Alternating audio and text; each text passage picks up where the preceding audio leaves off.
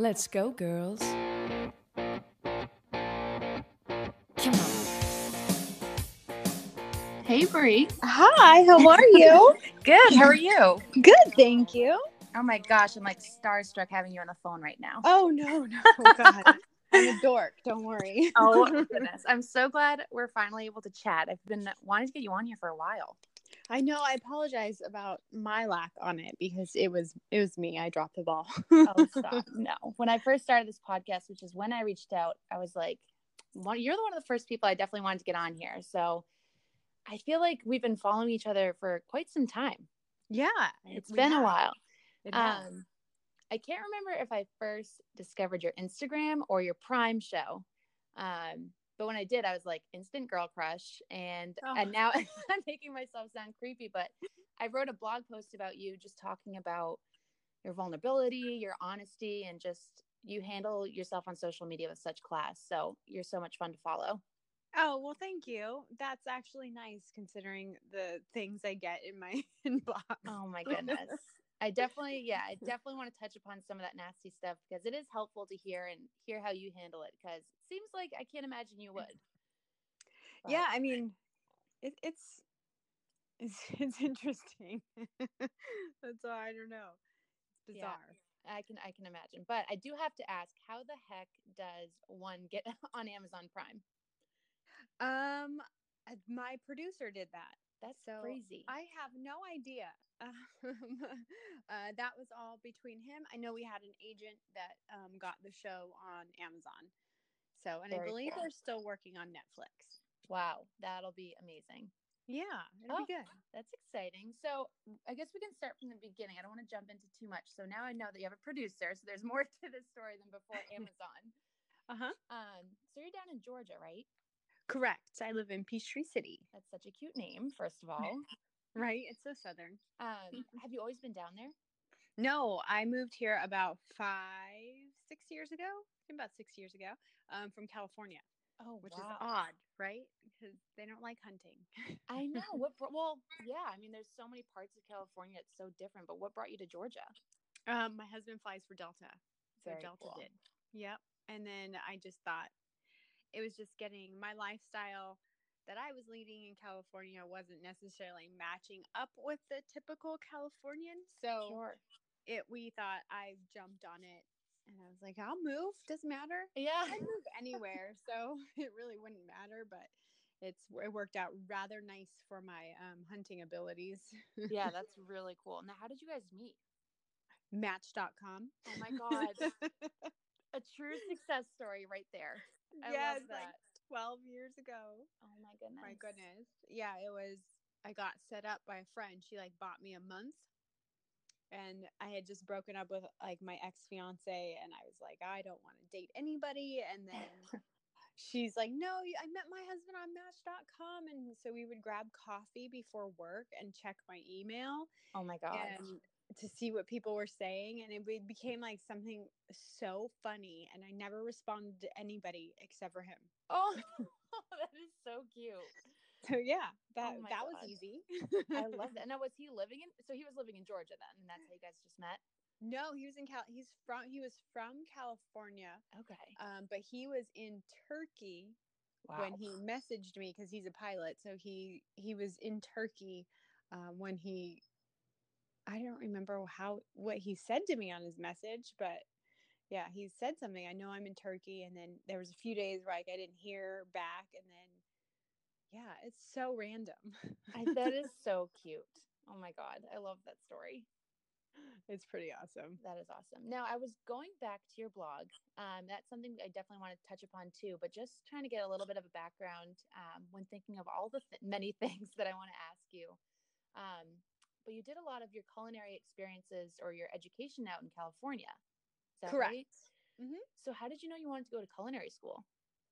I knew I remember the day I asked my dad when I was in high school about to graduate, and I was like a senior, and I said, Dad, I want to go to culinary school because I really have like a deep love for cake, and that's where it started. Oh God. And then he's like, no, you need to go to like a college and get a real degree. So I went to college and I got 2 bachelor's degrees, and then went and worked in like communications. I have one in communications and one in art. And I was doing like a PR job, and I sat in a cubicle all day, which is really odd, because I think if you're like in public relations, you think you would want to like bounce ideas off people, and Right. and it wasn't like that. And I hated it, and I stuck it out for a while, and then I just was like, I can't take this. And I found myself cooking every day when I got home, and that was like my therapy. And then I just was kind of like, I'm just gonna do it. And I went to the Culinary Institute the Culinary Institute in Napa, California. Excuse me, it's been a long day That is today a long already. Yeah, so now I know why my dad didn't want to pay for it, I guess. I'm sure it's expensive. Yes, it's majorly expensive, completely worth it. And then I worked at a lot of famous restaurants in Napa, and worked in Europe, and worked in the US, and yeah, I haven't been stopping since. So it's awesome. Yeah. How did you get out to Europe? My husband. Oh, of course. He's going to fly you anywhere you want. Yeah, he flies he flew for the Air Force, and was in Germany a lot, so it made it easy. Wow, that is awesome. Yeah. Now, everyone who follows you obviously knows you're a chef, and I saw that you were first a pastry chef. Now, how is that? Is that right? You were a pastry chef first? I was a chef first. Like, so usually, like in the chef life, the chefhood, a chef will usually study one area. There's only like 2 areas in the culinary field, which is like savory, anything savory, and then there's basically baking and pastry. Wow. And if you're like if you're a European chef, then there's bread. I mean, that's a whole category on itself. Wow. I make bread, but not like Europeans do. And so I went to the Culinary Institute of America, and I studied savory. And you usually only get 1 degree in it, because then you'd still have to go do another 2 years of culinary school. No, it's like 3 years, actually. 3 years of culinary school.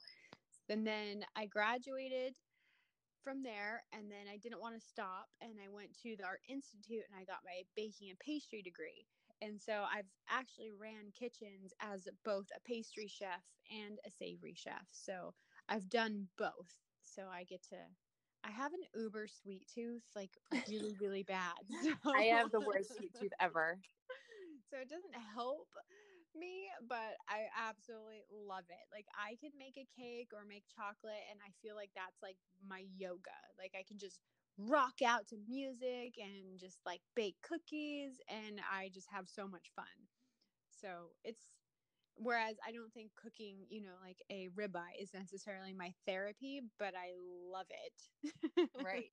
So was it hard? Like, is going to savory school, what do they test you on? Like, what are kind of some of the things? Because I can only imagine you either have the talent or you don't. So it's kind of, is it something you study for? Like, how do you go through a school like that?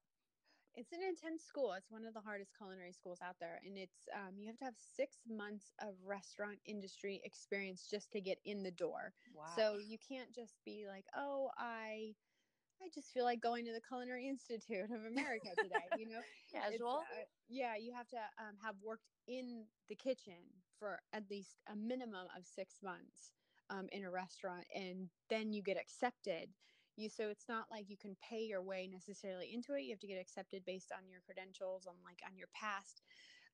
So that's how you get in, and then it's extremely rigorous. I would go to school at 6 a.m. and I was done at 4, I think, every day, Monday through Friday. Oh, so it's intense, and you learn everything from wine, and you're tested on mother sauces, and then there's a whole like education, like classroom part, and then there's the cooking part, and you have to be on your game. And the cooking part it's intense, but you learn so much. The chefs are like, what are you doing now? What knife cut are you doing?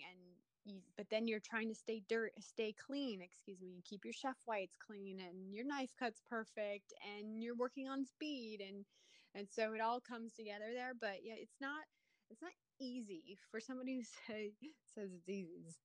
I don't know where that they were thinking. But... I'm not sure where they got that from. Yeah. So it sounds like it's not really a school that a high school student going to go to Culinary Institute of America next year. I applied, but they have to actually have real life kitchen experience. Like they need to be doing the work, not just bussing tables. Correct. They need to have had some sort of back of the house experience in order to get. You have to have 6 months minimum to get in. Wow. So, yeah, it's not it's a real profession. How they take it. I know some culinary schools in America. I'm sure they're great. You just like pay the tuition and it's fine. You don't have to have experience. But the one that I went to, they required it. So it was pretty awesome. It was well worth every dollar. Well, it's definitely, I mean, if they're going to have you go through all of these credentials and they want to make sure that they're accepting people who want to be doing this in the end, and it's going to be well worth the money. Correct. Exactly. Yeah, so usually, cool. I mean, all the students that all my fellow classmates that I went to school with, like we were all highly passionate about it, highly educated already from what we knew. Right. And we all came from really great backgrounds. So it was not like, I worked at Burger King for 6 months or something, it was we all had really good restaurant experience. And it was, it was bring your A game, because everyone in the class was bringing theirs. Wow. I couldn't imagine doing that. I can hardly cook here for my boyfriend. I feel so bad for him.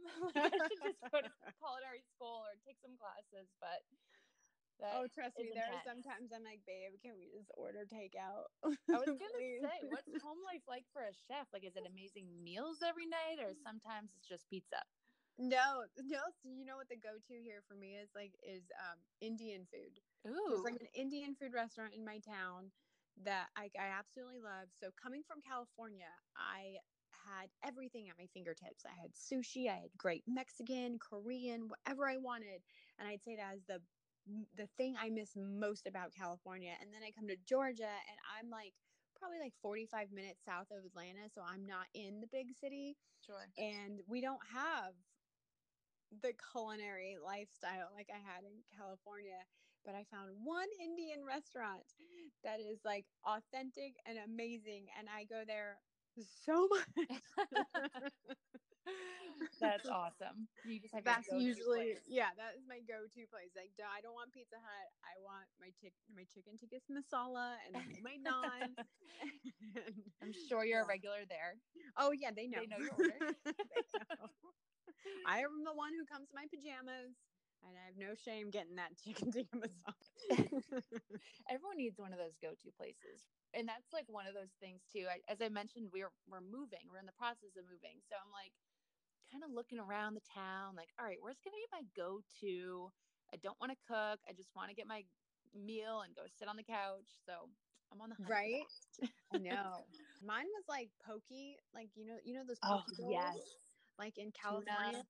Yeah, that was my California thing. And the bad thing about that was we lived in a loft. So we owned a loft, cool, like really modern loft in California. But downstairs on like the main level, there were shops and stores, which was great. But they had a poke place, like gosh. Like all I had to do was walk down the stairs. Yeah, all the paychecks. It was amazing. Oh yeah, I supported them so much. That's awesome. Poke really just came, I feel like, to Boston, or it's really become bigger in Boston just in the recent years. They've been kind of popping up all over the place. It's my favorite. I don't mind it because good. I can eat that every day. Oh. I feel like that's an easy dish to prepare. Have you ever made like a poke bowl yourself?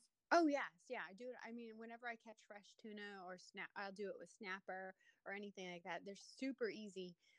And I have like, my daughter is adopted from Korea and she still has that Korean palate. So she loves rice. So I have such a cutie, by the way. Oh, she is so stinking cute. So I have like a Japanese rice cooker, like going every day. So poke bowls are no problem in this house.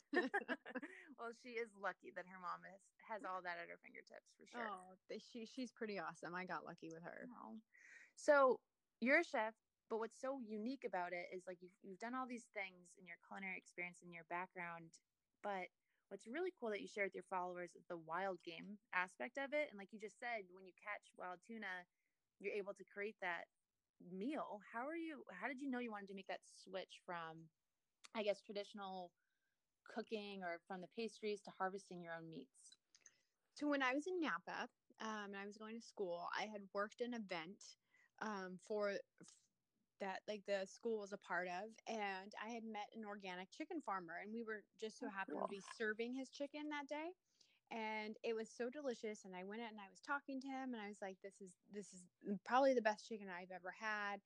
And then he just kind of took a liking to me, and next thing I know, like 2 days later, I'm at his farm and he's showing me all the chickens and we're walking around. And then next thing I know, I come back and I have my own eggs, and then I put them in the hatchery and watch them grow, and then raise them from chicks to full on chickens. And after school, I was going and moving them to different pastures so that they could eat all the organic grass. And then I harvested them myself, and I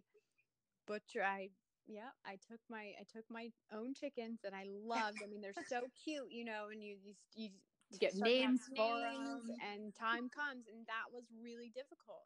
Yeah. And then I just felt as a chef, I should be able to do that. Like it should be something that I should respect. My view on food is on protein like that. It is a life, and it's given its life to me, and I should cook it and present it in the most amazing way possible. So overcooking it and like having oopsie moments just shouldn't happen. That shouldn't happen.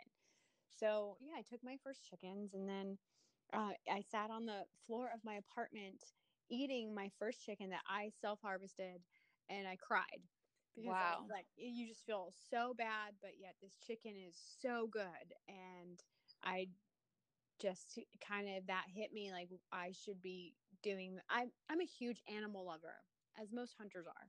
Right. So it just hit me like I should be doing this myself. I should know where my food comes from. I know exactly where those chickens came from. I watched them. They lived a great, happy life. Nothing bad happened to them, no animal abuse. And then the more you start looking at factory farming, that got me into researching that. And it's horrible. I understand the need for factory farms to feed the masses, but I truly believe that I probably should have been a lawyer to change legislation on how we do it, because no animal who's going to give up their life for us should be treated in such a poor manner.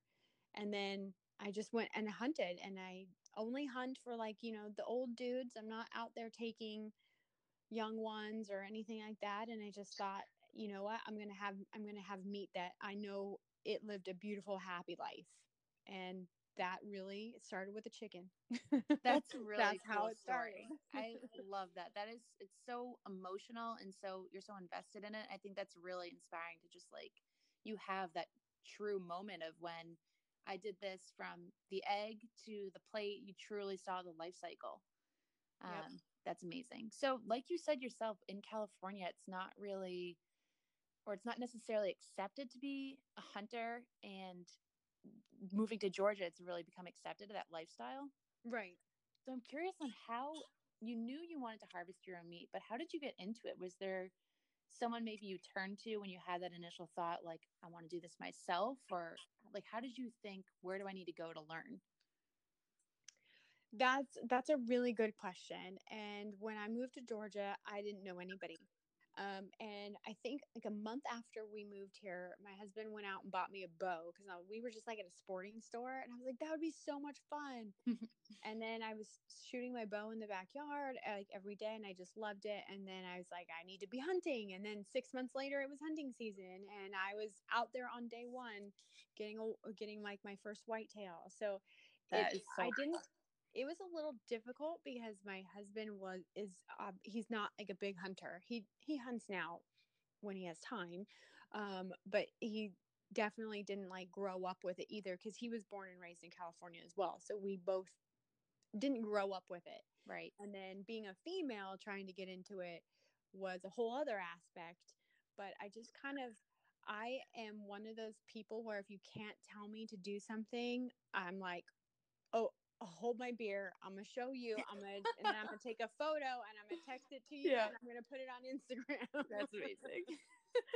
So that's kind of like, I had a big drive to do it, which not a lot of people have. I can't, that's sad to say, but Right. I just had to do it, like, and learn from all the dudes. Yeah, I mean, you embrace what you can, and you take the knowledge that is available to you and interpret it the best way you can to fit how you're going to go ahead and do it for yourself. So it sounds like it was really self-taught. I mean, like you shot your bow and you went out there come hunting season. Yep. I mean, I went out with a couple guides at first, like, that's how I learned, like, how to look for whitetail, like, what are the signs, like, that's how I started. I think I hired 2 guides to help teach me first, and then the third time I was just like off on my own for whitetail. But I mean, I definitely learned basics of how to do it. And then once you're in the field, I mean, you'll learn. You learn Right. the sounds, you can hear them grunting, you can see where the acorns are, you start to get it. But it did help. I mean, if I say one piece of advice for a female who's like, trying to get into hunting but kind of shy about it, well, just hire a guide. He's not going to like shame you or anything, but you learn a ton. Right. So I mean, it's there's no shame in it. I have no shame. That's exactly what I did. Yeah, that's awesome. You embrace it too, and you made it your own. Right. So I saw you're diving too. Not only are you hunting on land, but in the ocean. Yes, I've been a water baby since coming from California. Well, of course, California, right on the coast. And my dad is a professional saltwater bass fisherman. So I grew up fishing all the time, and I have to be even cooler than my dad. I decided to spearfish, and he doesn't understand why I want to go in the water and spearfish, but that is my preferred method of fishing, because I believe, well, I can back it up with facts, but spearfishing is the most sustainable form of fishing, because I'm only going to take what I want, and there's no bycatch. So True. I'm not fishing is great, but if you want to look at it, if you have a big fish on the line, like, you're tiring that fish out and you're stressing him out. Right. Like, is that necessarily how it should be? I mean, it's a controversial thing for people. And in my defense of spearfishing, that's what I say, because I mean, when I spearfish, it's done. Like, right. it's over. You get a good shot and they don't know any different. So I mean, but I just absolutely love being in the water. If I'm scuba diving, free diving, I mean, I can't get enough of it. I could be there every single day and be a happy camper. I've never done that. My older brother bought a spear gun. That's what they're called, right? Uh-huh. A spear gun. So he bought one of those, and I think it was kind of difficult to do off the shore of Cape Cod because the water's not the clearest, but I think the further you go out, I'm assuming maybe it might get clearer. Mm-hmm. I could be wrong, but no, you're right, because of the land. Yeah. Right. So I mean, it makes sense. You bring up a really good point. Like, he did it for fun, but if you're going to do it to truly harvest, to put dinner on the table, if you're going to truly harvest your own wild game, fish, you're going out there and you're going to make a kill shot for a purpose. And you're not just going to throw a hook out into the ocean and hope for a keeper. It's really, you're getting right in front of them, and you're doing it with such intent that's where I can see where the conversation comes in, where it can be really controversial. I mean, and I also don't want to catch sharks like that. Right. They're so vital to our ecosystem. The last thing I want to do, like 50% of sharks who get caught on a hook can die because they're just so stressed out afterwards. Even though they swim away afterwards, it's a 50-50 chance. So I mean, I can see exactly which one I want, and I can take the biggest one, and because obviously that's what you want. You want to let the little ones grow, and so that's what I believe is a great form of fishing. It isn't for everybody. I don't not like fishing. I mean, granted, I love going fish, any kind of fishing, fly fishing, whatever it is. I still love it. I would say spearfishing is number one in my book for me. Now, it has to be scary. Was your first time like totally frightening? Because I would be terrified going in the open ocean like that. I mean, to say that you don't have like a little anxiety of like sharks and stuff at first, like, I'd be lying. Like, my first time, like, yeah, you're deep in the water, you're holding your breath, you're battling contractions. You're in the middle of like 50 miles off the coast, So crazy. So it's crazy. You don't have a life jacket on, but there's something magical to me that happens in the water. And then once I'm there, like I'm just in the zone, and it's just beautiful, and it's so quiet, and you feel like you're flying. And oh my gosh, I would love to do that. It's pretty amazing. That's so I mean, cool. yeah, the fear was there. I mean, now I don't have it. I was just swimming with sharks in the Philippines. So now I'm like actively seek them out. That's so cool.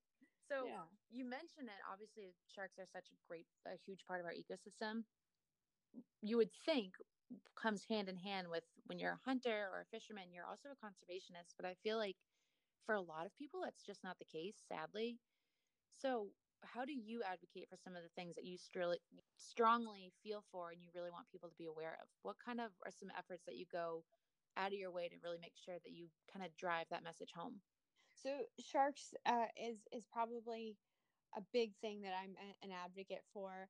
It's when you see how important they are to fish and to our waters and the oxygen in the waters and everything else like that. If we don't have sharks, we can't have a balanced ecosystem in the ocean, which means we won't have fish to eat. Right. So I think media has portrayed these creatures to be evil, meat eating, human eating things. And it's not. It's just, you have to realize you're in their territory. And if they mistake you in a black wetsuit for a seal, they're not like, oh, it's not human. their fault. Right. Yeah, it's not their fault. Like it's like a puppy doesn't intentionally try to bite you. He's just doing what a puppy does. Like, right.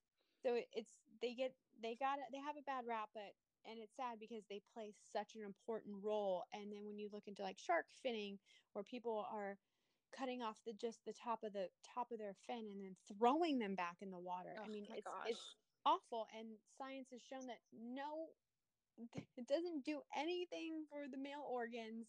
It doesn't serve any purpose at all. So, I mean, they're so important to our environment. So what happens in the ocean will translate to the land. So if we don't keep our oceans happy, we're not going to keep our land happy. So it all kind of goes together. And I do like a lot of work with a group called Shark Angels, and it's just a big group, and we advocate for sharks, and we'll have like online webinars to teach kids in schools about sharks and the importance of them. I just went to the Philippines with them. It was just really awesome to have a good group of. There's a lot of women in there. I'd say the majority is women, but that we all have the same mission to like help. They don't necessarily like spearfish as much as I do. But because of spearfishing is how I realized how important sharks are. And then there's like plastic is like the whole other issue. I mean, there's not a dive that I don't go down and don't pick up something. So, I mean, it's truly harmful, but sharks, I would say, is my number one advocate. And then it's like, if I'm getting on land, I'm a big conservationist on predator control. I know that some people don't like to see it, but sometimes we have to do it, or else they're going to decimate elk populations. Or if you don't keep, I got a ton of flack from my bear, which is funny, but if you don't limit the numbers, like they just cause more harm. And that's what a lot of people don't understand. Fellow hunters do, but a regular person from like California doesn't know how invasive massive amounts of bears or pigs can be, and the destruction that they can do. So, and you have pigs in your backyard, I'm sure, right? They're all over Georgia. Yeah, they're all over here, and I hunt a lot in Texas, and boy, oh boy, is that a problem. Oh my goodness. And they're scary. Like they will charge you, won't they? Yeah, they're huge. I mean, yeah. I didn't realize they're not pretty. They're not pretty animals. So you just mentioned your black bear hunt, and I've heard a lot of the things in the news about people who are on TV shows and are doing these big bear hunts. And I've seen a lot of things in recent articles of just bear hunting and the populations, and people are like, oh, save them. But you would run the other way if you were to see that in person, face to face. So how did you kind of manage the backlash from that hunt? Because that's such a cool experience. Like you said, for the hunters will appreciate that, but that's such an incredible journey, and you want to really cherish that. How do you not let the people that really trying to break that memory down get to you? It's funny they say that. I probably just returned from BC, Canada. I was on another bear hunt, and I think I got back like a week and a half ago from that. But my first bear hunt, damn, I got a lot of flack for that one. I mean, which is a whole other subject. It came from fellow female hunters, which is a whole other Really topic. Yeah, that's where the backlash came. I mean, also like vegans and stuff, when they see a person with a bear, they automatically think that it's I'm just a trophy hunter. Yeah. And it's not. I actually ate the meat, gave it to the Indian tribes in BC, and so like it did more than just, I didn't just use it for the Instagram trophy shot, which is funny because then by hunters I was getting called like not a real hunter, which I don't understand. Is there some sort of level I have to get to? I don't Right. understand, because I don't post as much trophy hunts as like some people do. But to me, the trophy is not that picture with the animal, with the beautiful animal and me behind it. The trophy is actually like on my table, and how amazing, like the amazing time I had with my friends and family thanks to this meat, and what it's going to do to my body, and it goes on. Like that's my trophy. So because I don't show that Instagram photo, I got called like I'm not a real hunter. That is so silly. So I'm like, okay. And if you're really going to put a definition to it, it's like, being a hunter way back when, what's in our DNA is to provide for the family. Right. So you couldn't be any closer to it. It's like, I don't know how people can even have a argument on just because you're not posting a photo per se or whatever it might be. That's just so silly. Right. And I'm just like, if that's what a hunter is to post with a dead animal on Instagram, then I am fine. I'm a provider then. Right. Yeah, I'm not a hunter, I'm a provider. I don't care about my title. It's not important to me. That's so funny. So, I mean, it's true. It's like, what did you do before Instagram? What did these people post before, or not even post? If Instagram wasn't here, were you really hunting? It's like, yeah. Why is it such a competition? So exactly. I think for some people too, for me, just speaking from personal experience, it can be hard to kind of just share a true passion if you don't have people around you, or in your everyday life, like you said, in California, you didn't have people around you that were hunting. So for me, I started an Instagram, and I think that's the Instagram where we connected. I had Bree Outdoors, which I just wanted to do kind of an Instagram blog, and really just dedicate that page to my interest, my learning experiences in the outdoors. But it started just to feel a little inauthentic because none of my quote real life friends were following it. Mm-hmm. And I wasn't sharing my personal life like you do so well, and also your hunting experiences. And I deleted it because I was just like, this doesn't feel right. Like, I need to truly be me. I like hunting. I shouldn't be ashamed for it. Right. I like to fish. Why can't I post a fish that I caught and released? What's so wrong with that? So when you started posting hunting photos, what are some of the things that you got from maybe friends back home, and how did you deal with it? Oh, friends back home from California. I remember the first most ridiculous one was she's not a friend of mine now. Hope she's not listening. Yeah, because I had posted a picture of like shooting like target practice on a fake pig, like the 3D targets. Sure. It wasn't even a real pig. And she started like this firestorm on like blasting me on Facebook. Gosh. I'm like, oh my gosh, it's a fake pig. Wow. It wasn't a real one. So I lost a little bit of friends, but I don't know. Like but the funny thing is like, well, I don't judge you for your food choices. If you're a vegan, that's great. I'm still going to go hang out with you, and we'll go to a vegan restaurant. I don't care. I'm not going to not be your friend. But then the moment, it's just like when people just seems like lately when people disagree with you, it's just their way or the highway, and they don't want to take any consideration to learn why I do what I do. There's no common ground. Yeah, you're just automatically an evil person almost because you hunt. Like, you don't understand. But I do love that I have one of my good friends, one of my best friends here.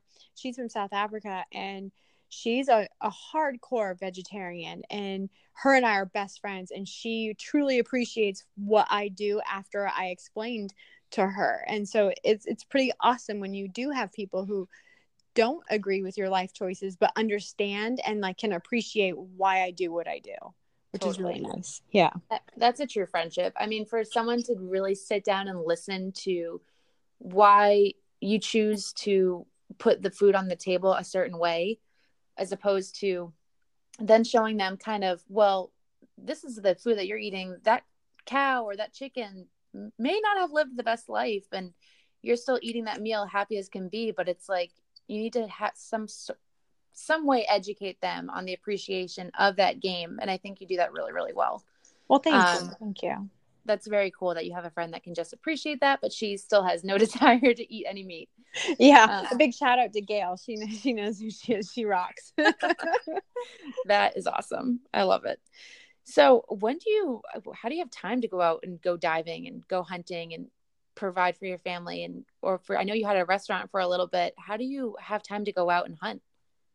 During the restaurant, I didn't have time very much. But now it's so funny. I have a career in the outdoors, and it's funny that I don't get to be outdoors as much as I did before my career in the outdoors. That's interesting. But now it's like a lot of, like writing and articles, and I do hunts, and I'm like traveling to write about here, or they're filming or something. But usually like this fall is going to be different, but like last fall the restaurant opened, which was a big setback. I didn't get to actually go whitetail hunting one time last fall because of it, but before, like, I just make time for it. And usually if like the good thing about having a pilot husband is like he'll be gone weekends, which is usually when everybody goes out hunting. But then when he comes back, I can go hunting on a Tuesday and it's perfectly fine. And so that's usually when I squeeze my hunting in, is when like on random weekdays. But then I have really good friends that I've met that like have hunting property, and we go at the drop of a hat. Like, oh, you're free? Yes, let's go turkey hunting. Like, so, which is awesome. So I do have a good group of friends here that almost hold me accountable, because it's like we want to socialize too, and then we want to go hunting. So that helps a lot. So I wish I could do more, but I mean, now that the summer is approaching, no, I'll be in Africa. I'm in. Oh my goodness. I'll be in South Africa. Yeah. So I'm hoping to make tuna season out in California, because one of my bucket list items for 2019 is to spear like 100-pound tuna. So we'll see if I can hurry and go to California after I return from South Africa. That would be amazing. Whenever I see tuna on the menu, that is my go-to. I look at nothing else. Me when too. I see tuna, that's what I get. Yep. That is so funny. So you mentioned, I mean, it's so funny that you mentioned, like, before you had a career in the outdoors, as opposed to being in the outdoor industry, having less time to be out there hunting and really fishing, enjoying doing what you love, writing articles and doing all that filming. How did that come about? Like, when did people approach you, or did you approach people saying, I really want to do this for a living? Or how did that all come into play? Honestly, I think it's all I can say is I think what kind of gave me success personally is because I had my own niche. I was a chef hunting for my own food. And so not a lot of I'm actually a professional chef, not just one that labels themselves that on Instagram, which really annoys me. Yeah. And like, they've never worked a day in the restaurant, and they, grilled a backstrap, and now they're a chef. Like, it's okay. Right. You're like discrediting all grill, and now you're like, you're totally discrediting all of my hard work and stuff. But anyways, I think that was actually the uniqueness of that, and being a female on top of it kind of got my foot in the door in places that I probably like would have been a little bit harder for somebody who was just like, say, a hunter. Right.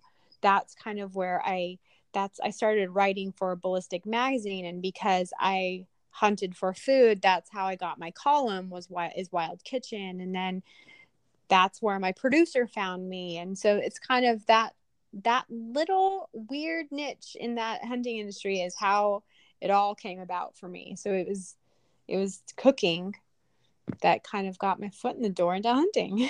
That's really cool. And I can't even think about, I mean, I'm sure there's other people like you out there who are doing this. And if there aren't, I mean, feel free to own up and say it, but are there anyone else that you follow that do what you do and showcase it like you do?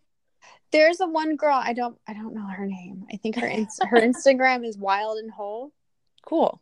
I think she portrays hunting in a really beautiful light, and I think she's doing a really good job. She's probably like my favorite one out there at the moment. I'll have to check her out. Her food is very elegant and refined. Like, I, as a professional chef, I don't want everything stuffed with cream cheese. And you know what I mean? Like the gluttonous American dude food. I want to show how refined a wild dude food. Yeah. That's awesome. You know, dude food, like burgers and slap cheese on it and that whole thing. And I think she does a really good job of elevating it. And the funny thing is I think I saw her Instagram today, and she says a wild game cook. And I was like, wow, she's so, like, I want to hang out with her because she's got it. Like, she just seems like a genuine person. She does it really well. So that's very cool. And like you Wild said, and Whole. Yeah, I love that. I need to check her out. And like you said, it's like she has such an elegant way of presenting. And just like you said earlier, it's the presentation of that life cycle. Like, you don't want to burn the chicken. You don't want to screw it up. Like, you really want to own it and respect it. Right. I want to showcase it. And that's why, like, this is why I pride myself on hunting. Like, I will take the shot.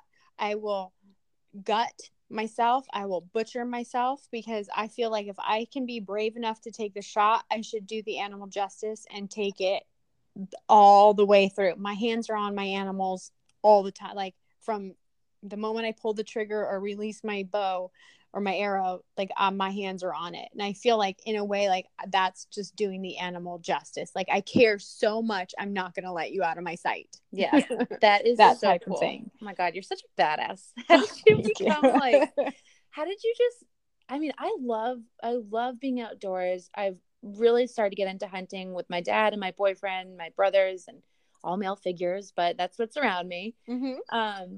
And I'm really just starting to educate myself on every little aspect of it. But I still, I have a hard time of like watching someone, I can fillet a fish, but to get out there and skin your buck or whatever it is in the field, I don't know what it is. I guess, how did you just kind of get over that? Or did you even have to? Are you one of those people that, like, blood doesn't bother you, or blood doesn't really bother me. Like, it's not, the thing is with hunting is I guess for some it might be, it's not a grotesque thing usually. Right. It's not usually like, a crime bloody scene. guts. Yeah. Yeah. But I mean, I do attribute being a chef to a lot of that. Like, I've become numb. Like, in culinary school, we had just to butcher part cows. of it. Yeah, you butchered cows and pigs and lamb, and you saw them. So you saw that whole process, basically. So I think that kind of just numbs you, and then dealing with it in the work environment, you kind of just, it becomes second nature. But it is different than like having pieces brought into a restaurant and then being out there in the field. Like, I did cry the first time I got my buck and skinned him, and it's the animal lover in me, like, felt really bad, Yeah. but that's why I feel like I needed to do it, because it's such a proud moment. Yeah, like, if I could, it's like, it's like an example is like, how you have a dog, and you take on the responsibility of a dog, and then when you have to put them down, and some people don't want to be in the room with it. Well, that's the one time they need you most in their whole life, and you're going to walk away from them. to like, it's like, That suck is it up, so Buttercup. true. It's Right. not about you at that moment. It's Right. about the animal. And so like, that's how I feel when I like harvest an animal. It's so weird, but That's so cool though that you like acknowledge that connection. I just like want to be there and like make sure it's, you know, done right and treated fairly. And yeah, that's kind of I guess it's a very womanly take on it because we're very emotional and empathetic creatures. So I take more time. I have a little bit more finesse, I think, than like men. We're like, yeah, just get in there. And I'm just like, I'm sorry, buddy. I love you so much. Thank you for this meat, in my head. Cannot wait to eat you and share you with my family. So that's Yeah. very cool. I love your outlook on that. I think you hit the nail on the head of just your finesse and just wanting to make sure that you're executing ethically and it's not suffering. Right. You want to be there till the end. That's correct. Cool. Yeah. So would you say like your first experiences were really the most memorable, or since you've kind of become more experienced, is there a more memorable moment? I still think like the first few hunts of when I started were I'll never forget, like never ever forget. Whereas now I always have a great time hunting and I can remember a lot, but I don't think they hit me as emotionally as like my first time I, got one with my bow or my rifle and harvested them myself. I don't think I'll ever forget that. Or the first time, like my own dog, like I shot a bird and she brought it back to me. Like I have that pheasant on my wall and I took it to the taxidermist and he's like, are you sure you want this one? Like, taxidermist, he's not the prettiest one. I'm like, yes, I want this one. Oh, such a good memory. And your dog, I have to say, GSPs, and for German short hair pointers, for our listeners who don't know, because every time someone's like, oh, what kind of dog do you guys think you're going to get? And I say GSP and they don't know what that stands for. I love them. It's so funny. My boyfriend and I are like freaks about them. They're like our dream dogs. Oh, it's like a cult following, I feel, almost with them. I mean, pointers. When you get them, you'll call me up again when you get your GSP, and then we can relate, because I am like head over heels madly in love with my dog. Like, she can do no wrong in my book. And then when I see other pointers, I'm like, oh my God. It's like you're automatically, like when motorcycles ride like on the highway. Motor gangs. And they like all give each other like a signal, like, hey man, you're my friend because you ride a bike. Like, or that's like the how Jeep it is wave. the Jeeps. Yeah. That's how it is like with GSPs when you're at the dog park. You're like, we are best friends already because we have the same type of dog. That is so funny. The GSP wave, whatever it's going to be. Yeah, that's how it is. And they're so funny. My mom has a Vizsla, which pointer family, and she is like, she's a human. Like, her characteristics are so hilarious. She has a mind of her own. She has the Vizsla whine, and just wants to be. She's a Velcro dog. She just wants to be by your side all the time. Like, that's my dog. Yeah, you'll just be standing there, and she'll just need to like put her butt against you or lean on you. Like, yes. Under the covers in the bathroom. You gotta pee, Mom. I'm right there. I'm gonna lean on you while you pee. I got you. Don't worry, you won't go anywhere. Yep. It is so true. So that's cool. You taught Remi, right? Remi, yes. Remington. Yep, and call her Remi. Oh my God, that's the cutest name. I know we've already been through like 4 different names, and I'm like, oh, I can't wait to get such and such, whatever the name is now. And he's like, well, what happened to this name? And I was like, oh, well, I really liked this one to stay. So, I know. I already have my male picked out because we would like to get another one, and we would like to get a boy because Remi's a female. So I'm like, we need to have Remi and Rain. Oh my God, that's cute. And I've heard they do well with 2. Like, they do really well as a pair. Yeah, because they're you have to be prepared for a GSP, just an FYI, because they are highly active. Yes. But so she apparently, if you get 2, like, they'll go and play and wear each other out. It's if you're looking for a dog that doesn't need running or anything like that, then don't get a GSP. Oh God, yeah. I was like, I love fitness. Like, fitness plays a huge role in my life. And when I got Remi as a puppy, I'm like, it's no problem. I love run. Like, I'll go for run. I'm not the hugest. I don't like running marathons or anything, but I'll go do it for exercise. I'm like, yeah, I'll take her. It's going to be no problem. She'll motivate me to go even more. I'm like, I can't even run fast enough one for her, and she can run marathons. I mean, I literally will get on my golf cart and like put it at full speed, and she's still like hauling ass in front of me. God, that is so funny. And that sounds like Maven, my mom's speechless. She just like will run circles around the house. You get her to the beach and she's gone, chasing every seagull. Oh yeah, you're gonna need that ball chucker like at PetSmart. Oh yes, that'll be your biggest toy in the house. Like best investment for a GSP is the ball chucker. That is hilarious. I definitely need to get one of those. All right, I'm definitely gonna be calling you up about all the things. No problem. GSP related. I have a great breeder if you need one. Okay, so we need to know these things. What's really funny is, so my boyfriend's from North Carolina, and we were down there, and I was like, we were just talking about GSPs, and there's a breeder. He lives right next to a huge field. You can see 95 from it, but it's just like a giant field that they do cotton, all kinds of different things. But anyways, there's a GSP breeder right across the field from him that we've never known. And he went one day. I had come back home, but he was down in North Carolina, and he went over and like sent me pictures of them. And I was like, okay, we have to get it from there because it's in the same little town that you grew up in. I mean, it makes sense. But it's meant to be. That's so funny. So you trained Remi then. She hunts. Mm-hmm. Yeah, we got her from a breeder in Kansas, or Central City, Iowa is where we got her.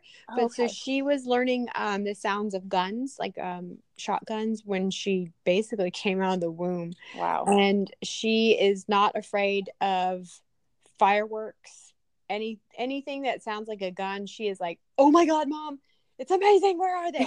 It's amazing. Yeah. And then we did training with her as well. I mean, she's still gonna go. She's still young. She just turned 3.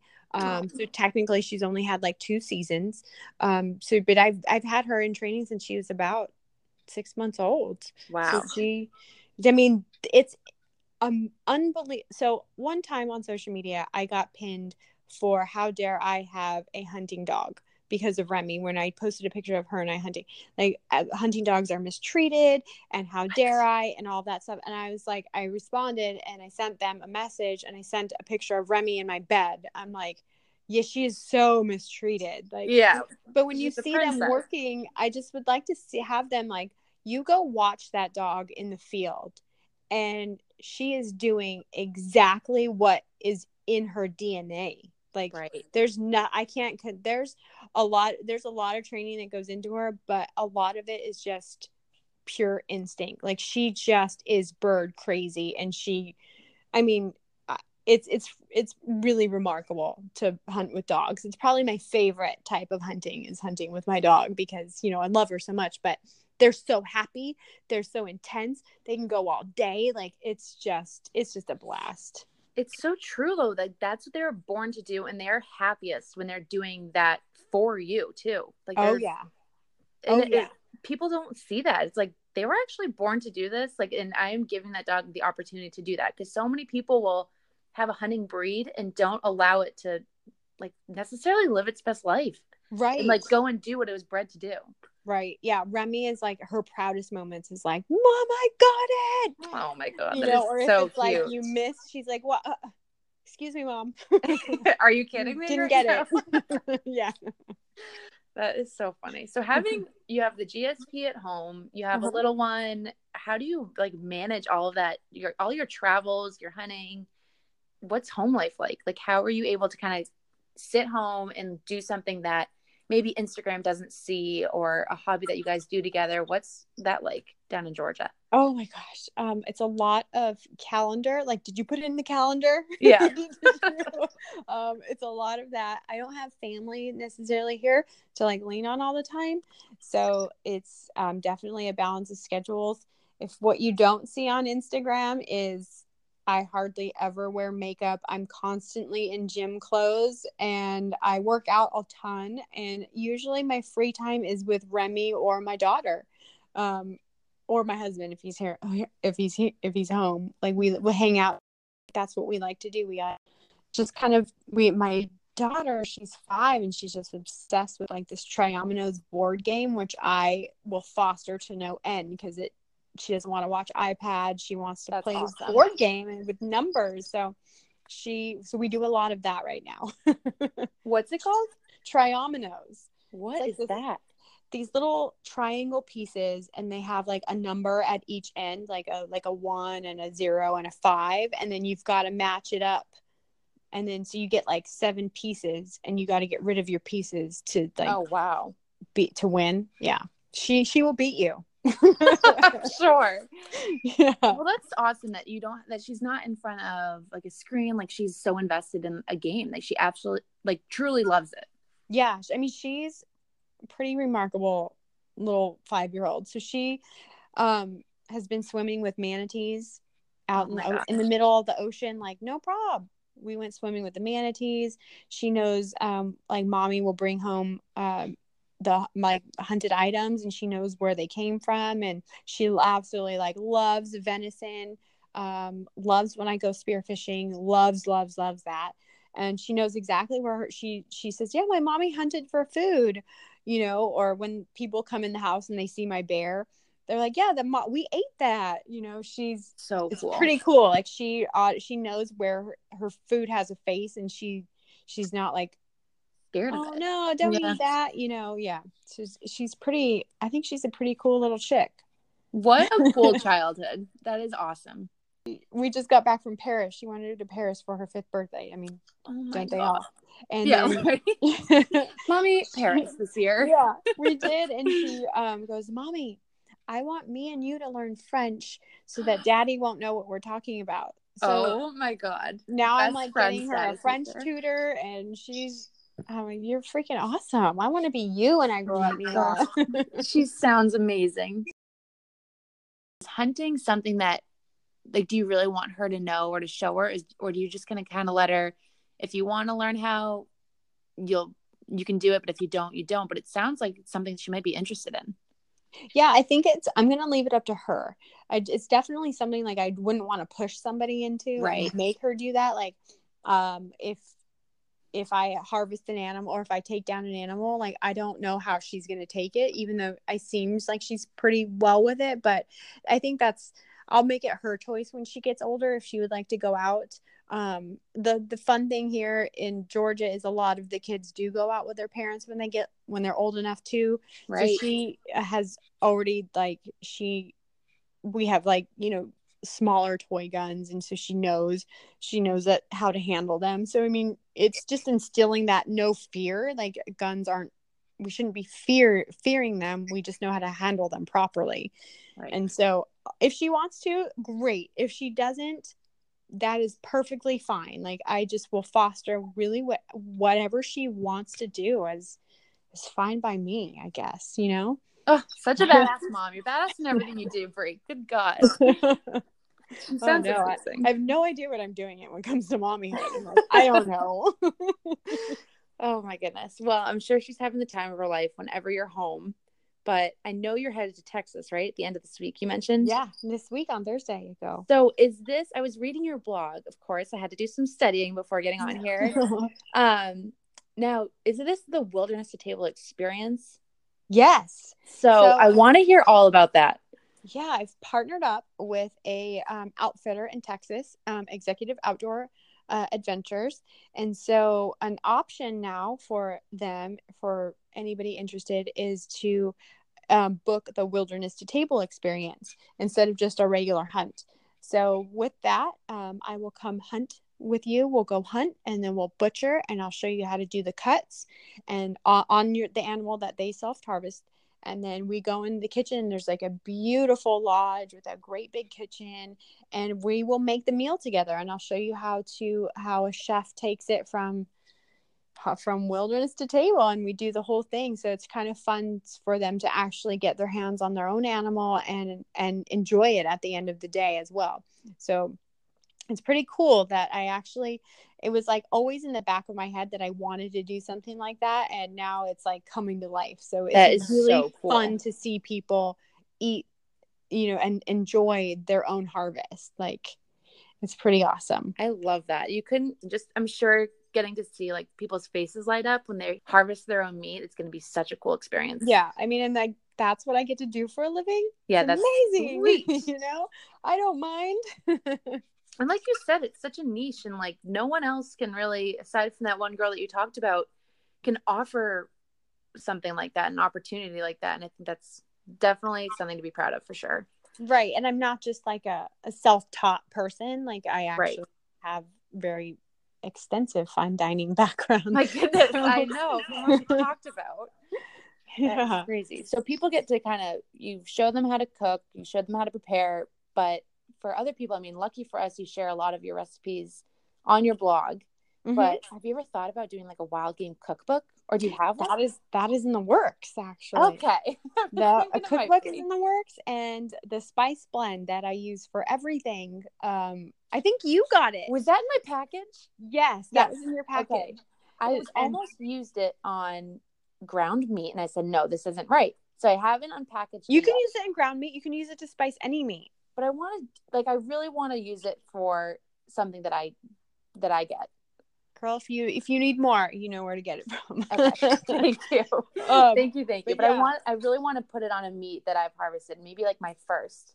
Right. My first deer, my first whatever it's going to be. I really want to use that for that. So keeping it special. But that's awesome. Yeah, that's really cool though. So how did you make your own seasoning? Well, I've professionally, I've done a lot of products that have, in the past, like, I used to do like product development for items that are like sold in grocery stores. So I would create lots of spice blends, lots of marinades, lots of, marinated meats, things like that. So I have a good background on that. And then it's almost like I prefer to make my own blend. And then I found myself with wild game, it's really interesting because like sometimes heat doesn't really translate very well to it. And so like chilies are they're good, but it's not great all the time. Okay. And then depends on like what you're serving it with. Sometimes sweet is great with one, but not the other. And then, so mine is actually, porcini mushroom heavy. So I take freeze dried porcinis, and I won't say what else is in there, but that's what, and I took freeze dried porcini mushrooms and I grind them up, and then I add a little bit more spices, and that gives it like this umami, earthy, awesome flavor. You're like, but I don't really know what it is, but it's awesome. Yeah. And so I think that just plays well with wild game, because what are they eating? They're eating mushrooms, and they're eating like the field, like, stuff like that, very earthy items. So it pairs really well. Very cool. So it's literally coming from like, it's your meat, all of the spices from the earth. It's truly, you're getting it from the wilderness.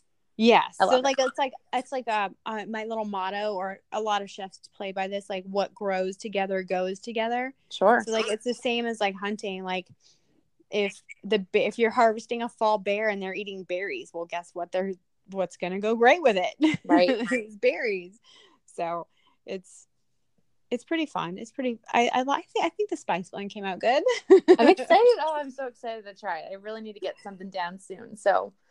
That's awesome. Yeah, so wild game, try it on a steak. It's really good. Steak? Yeah, because the flavor is milder than wild game, so you really be able to taste the spice blend. Ah, all right. I got to do that soon. Maybe that'll be the first meal. We're like, what's the first meal going to be in our new house? All these corny things. Oh, that's always so fun. We're like, what are we going to do? Mm-hmm. But that steak sounds perfect. There's a nice butchery down the road that all of our friends love to go to. It's like a restaurant, and then they have their whole market then they have craft beers. It's perfect. So we'll have to go over there and get something. Yeah, it'll go well. Awesome. So a cookbook is in the works. Yes. Awesome. That's coming. So you have that, you have this outfitter experience, and you also have a apparel line launching. I do. It's called, you're the first one to know now. Oh my gosh. It's called Pretty Little Renegade. And it's I teamed up with a good friend of mine who owns American Warrior Apparel. Yeah. I promote a lot of his shirts because I just believe in the concept, and he helps veterans and that whole thing. And so I jokingly one day called him, and I was like, I need a shirt to say this, and And he's like, I was like, we need to make this. And I jokingly said it. And he's like, let's do it. Yeah. And then I was like, really? And he's like, yeah, I've been wanting to like team up with you for so long. And he says that he planted the seeds in me. And now like I was the one who like came and he wanted you like, to come fought, to him like with it grew. with Yeah. And so I did. And then now it's not hunting related, but it's more about like showing how badass, chic, and awesome women can be. So we're gonna start with t-shirts, and it's going into like athletic wear, like athleisure. So it's awesome. Kind of like chic, badass with a little bit of edge. So like a woman doesn't always have to be so dainty and pretty. Like you can look really fantastic but have that like cool edge to you still. So that's kind of where our shirts and our athletic line is going to go. So it's been a really fun project to get started. I love it. So yeah, we just are waiting for like our government papers to come back. We have the name trademarked. So like it's a serious no joke. So hopefully by Christmas you'll be able to buy our items. Oh my God, that's so exciting. Yeah, what before the timing. Yeah. So I'm really excited about it. I think everybody's going to like, I wore a couple shirts that people like have commented on. And now if you go to my Instagram, you'll probably see which one I'm talking about. And it caused kind of like, where did you get that? And that's where my line is going to go. So it's just fun. I never saw this coming, but what a freaking awesome blessing. And it's because if you can't find me hunting, I'm definitely in the gym working out because I'm training for a dang bikini competition. So you go, girl. Dang. Yeah, I know. I need another thing to do. That's what my husband's like. Something. I'll get back. Yeah, my husband's like, why aren't you just signing up for another thing to do? My goodness, that is so funny. I feel so like it's gonna be fun. I'm similar in that way where I have like a lot of ideas and like I want to start this business and I want to have a podcast, and then I don't get back to my podcast for like 3 months, and then I'm like, okay, well, I'm really going to commit to it now. And I'm all over the place with my ideas, but I just need to kind of nail them down and really focus on them. And you're really good at it. You're really good at, you have an idea, you're sticking to it, and you're showcasing it so gracefully. Oh gosh, being put in so many different directions. It's crazy. So the chaos behind it. Oh my God, my life is not as calm as Instagram portrays it to be. I wish it was.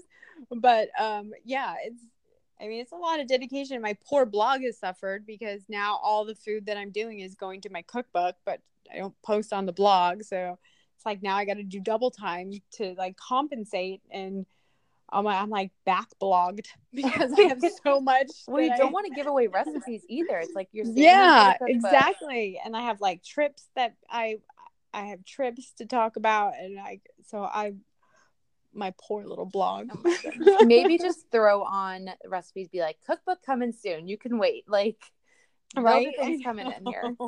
I know people already, like I was just doing this event at the Ritz-Carlton this weekend, and I was like a guest chef, and I did duck al pastor tacos, and I've already have DMs for that recipe, and I was like, oh, I just need to get something out on my poor blog. Now is that one going to be in your cookbook? It might be. It might be. I don't know if I'm going to just give that as a freebie on my blog. I know, it's like, how do you choose? Like, what makes the cut? Really hard. Because the good thing with my recipe for al pastor is like you can use it for venison, you can use it I used it with duck. I mean, and there's so many things like duck. Like you don't need to just eat the breast or the wing as it is, or the thighs as it is. Like there's so much more to it. So, I mean, I crisped up the skins and created chicharrones from it. So it was a pretty fun little event, and showcased duck, and everybody kept going like, what's the meat? I'm like, duck. What? Duck? Like, what do you mean? It's duck. Duck tacos. Amazing. Well, I definitely, maybe you should throw that one on there as a freebie, because duck is the only thing that I have. That was the first thing that I've hunted, and I didn't know what to do with it. So I got you then. Yes. So we did a duck gumbo, which is, I feel like, the simplest thing to create. but we didn't have like the right seasonings in there. There wasn't like, I was like, this is like gross, but I was really proud of it. And I was like, what the heck? Like, this shouldn't be the way it is. Like, I want to appreciate this food. I want it to be yummy, but I just didn't have the recipe. So okay, I got you. I will give that one out then. Or Google wasn't cutting it, I should say. So if I have anything to say for it, put that one out there. Yeah, I will put that one out there then. It's really easy too. It's not difficult. So yeah. I like to put recipes on my blog that people are actual attainable. There are some chef recipes that just would take you forever and nobody probably would want to do, but something like that is definitely like a more attainable thing to do in your home kitchen. That's not going to like take you hours. Definitely. And you don't need to like go to 5 markets to get all the ingredients. 5 markets, 3 fields. Yeah, exactly. Oh my goodness. All right. Well, I'll be looking out for that one. Yeah, I'll get that up this week. Well, Brie, thank you so much. I don't want to take up any more of your time. We've talked for quite a while, but I appreciate you just sharing with me all of your experiences, where you are, where you're going, so many directions, but you're so much fun to follow.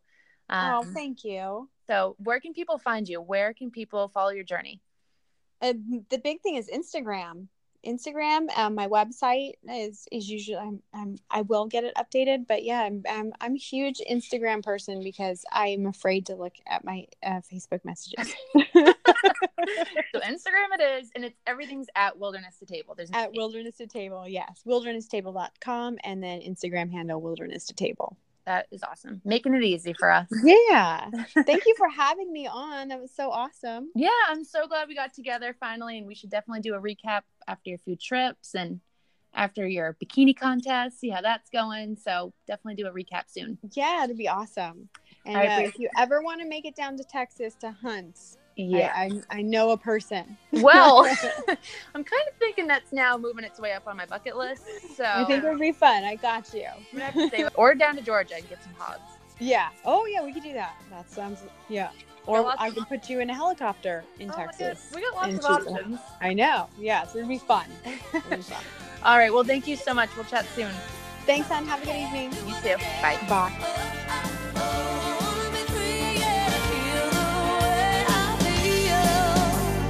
Man, I feel like a woman.